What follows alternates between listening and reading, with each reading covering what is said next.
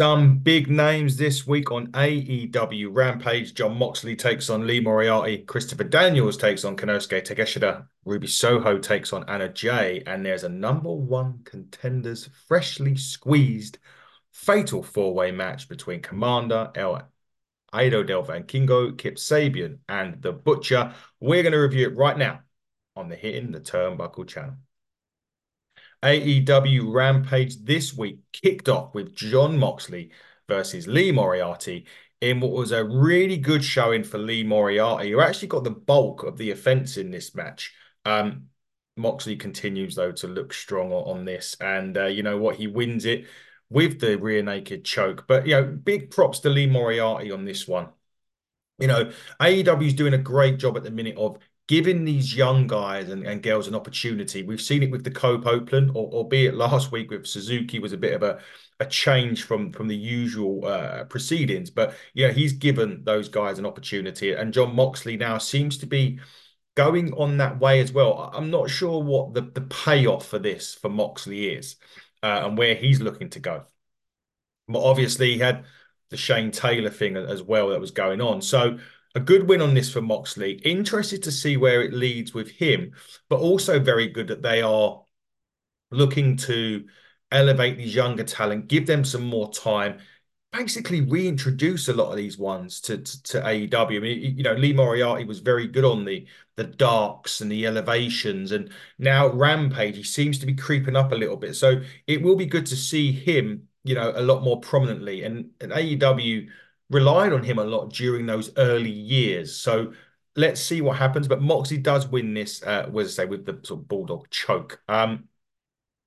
Moxie does look to help Moriarty up afterwards, but actually Shane Taylor hits him right with an elbow in the jaw, and then both guys stomp Moxley as the bell rings out. Now, part of the feud that was going on away from this was we know that Ruby Soho and Angelo Parker have been dating, not dating. Saraya's been getting in the mix. We saw Harley last week, kind of involve Anna Jay in all of this when because she obviously kissed Parker and she blamed on Anna Jay. Um, there was at the back, it was Angela Parker and Anna Jay. Angelo says, "Look, you take on Ruby Soho. I can't be out the ring. I can't be there when you do that. I can't be involved." And he did ask Anna Jay if she had anything to do with Harley kissing him a few weeks ago, and he got a big slap in the face. And Anna actually said, "Look, going forward, it is all about me," and she denies any wrongdoing in that. Eventually, I suppose that storyline will lead to a split with Saraya and Soho. But Anna Jay is someone that's really, again, we've seen bits and then she dies away. We see bits, she dies away. It's important that again, Anna Jay is another one that over the last few years, and especially again when AEW started, she was prominent. She was doing everything. She's been involved in big matches. And if there's a belief in there with Anna Jay, AEW have got to start pushing her a lot more and elevating her up again. I mean, we haven't seen the likes of Britt Baker in a long time. We know Jamie Hayter's coming back soon. We potentially know Mercedes Moné slash Sasha Banks will be joining at some point. So it's important that if they want to push Anna Jay, they need to do it ready for when these guys come back. Otherwise, she's going to be off the card again. And we were talking about this recently about the depth in the AEW roster. There's going to come a lot of changes over the next few years. People will leave due to end of contracts and stuff like that because they're not getting the TV time available. Where will they go and what will they do? On the other hand, we obviously don't know at the minute. But Anna Jay, Ruby Soho a bit later on. Konosuke Takeshita versus Christopher Daniels was next. Now, this was barely more than a squash, but a good squash. Daniels is at that age now where he's really just putting over. He's really there to put people over. Did Konosuke Takeshita need to be put over by Christopher Daniels? Probably not. He's a star in the making, but I think with the Kenny Omega thing, the fact that he's injured with a diverticulitis and there's no sort of return date on this, it's kind of hampered Takeshita's progress and hampered what they were looking at doing with the Don Callis family because that's all seemed to have died down a lot recently. I know Chris Jericho is due to, I think, take on Cole Fletcher on Dynamite this week. But yeah, that whole program is on a stop start kind of process at the minute. We obviously don't know how long Kenny Omega is going to be out for. Look, this match itself, like I said, was a bona fide squash. Takeshita countered the Angel's wings into a double overhook tombstone into the wheelbarrow suplex and then the power drive knee. And Takeshita is is winning this match. Now, I've just mentioned that that Jericho will be taking on Carl Fletcher. It was at this particular match that they also challenged Chris Jericho. Takeshita challenged Chris Jericho for a match in 2 weeks' time, and that followed up with Carl Fletcher saying he wants him on Dynamite, which is going to be set. So, really looking forward to that.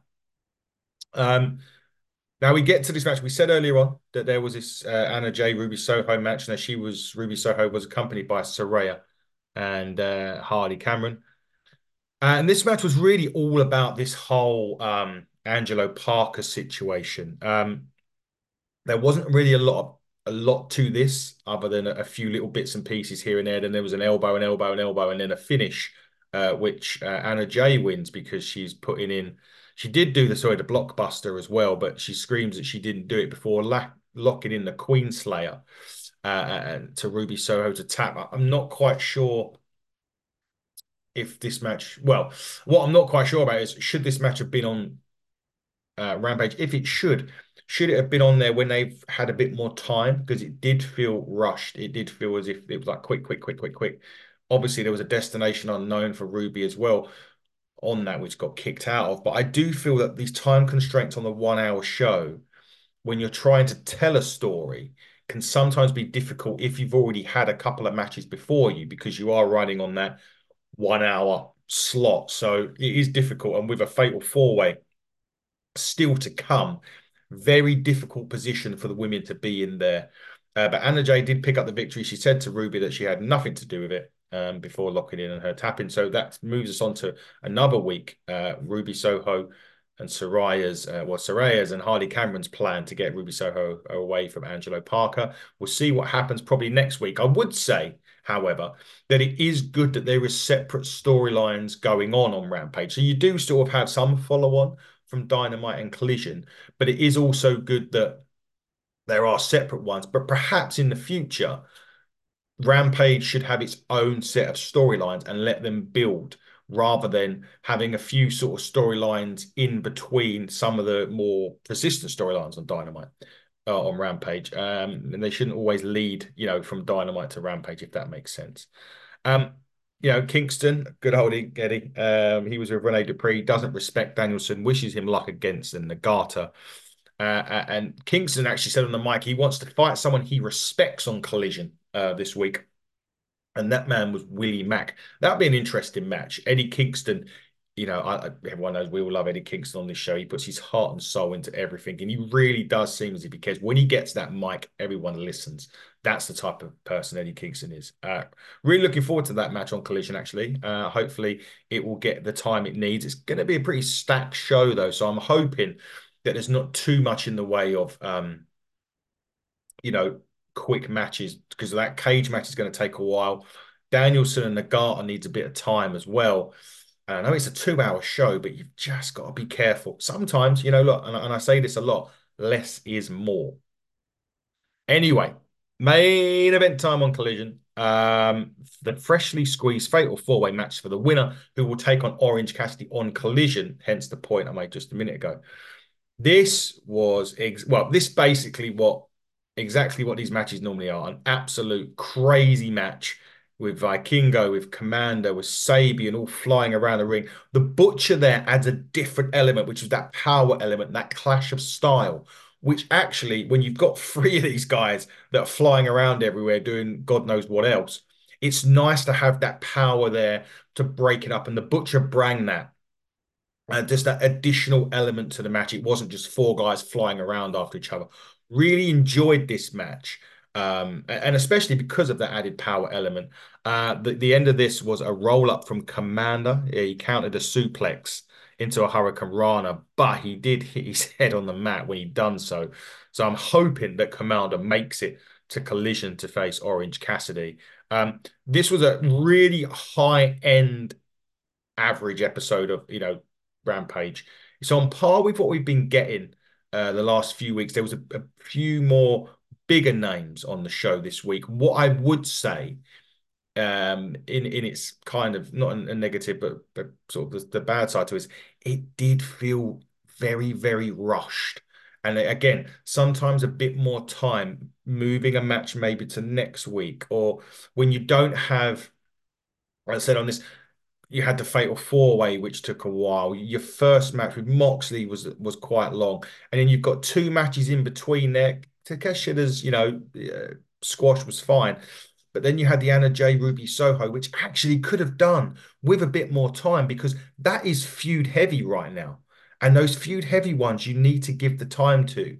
So perhaps they didn't even need a Takeshita Daniels squash, and you could have added that 3, 4, 5 minutes onto the Ruby Soho Anna J match because that's something that's going to follow on next week. Whereas Takeshita, all they really done was that match, and then they set up a match on Dynamite for this week and next week. So I just think sometimes it's about moving things around and giving time to the storyline aspects of this show rather than just throwing a match on there for the sake of throwing a match on there. Moxley was enough star power. The main event had enough star power. The Anna J Ruby Soho bit in the middle could have just had the middle of Collision itself and had 10 minutes. And sometimes that 3, 4, 5 minutes in a match longer makes a bigger difference because you can help by telling that story. So for me, Rampage gets a 7 out of 10. It was okay. It was, again, really top end to average edition. But I just feel sometimes is take away some of the stuff that's really been thrown on it and just concentrate on your storylines and building them. And that would make a better show. But guys, we're going to be back with a Collision review. We're going to be back with CJ Carter interview as we move on to this week when we return home to Ignite Wrestling on Sunday. We're looking forward to it. Shenley Road pretty much sold out for that one. Big shout outs to our sponsors this year, Taylor James, Luna Blue, Adonis Payne, LA Taylor, and Artemis. Congratulations to Artemis for winning the Battle Royal at Sacrifice Pro Wrestling this weekend just gone. And of course, Wednesday, we're sitting down Wednesday night with the TNA Knockouts champions, the Decay. Dave will be overseeing that. He can't wait. We can't wait to have them on.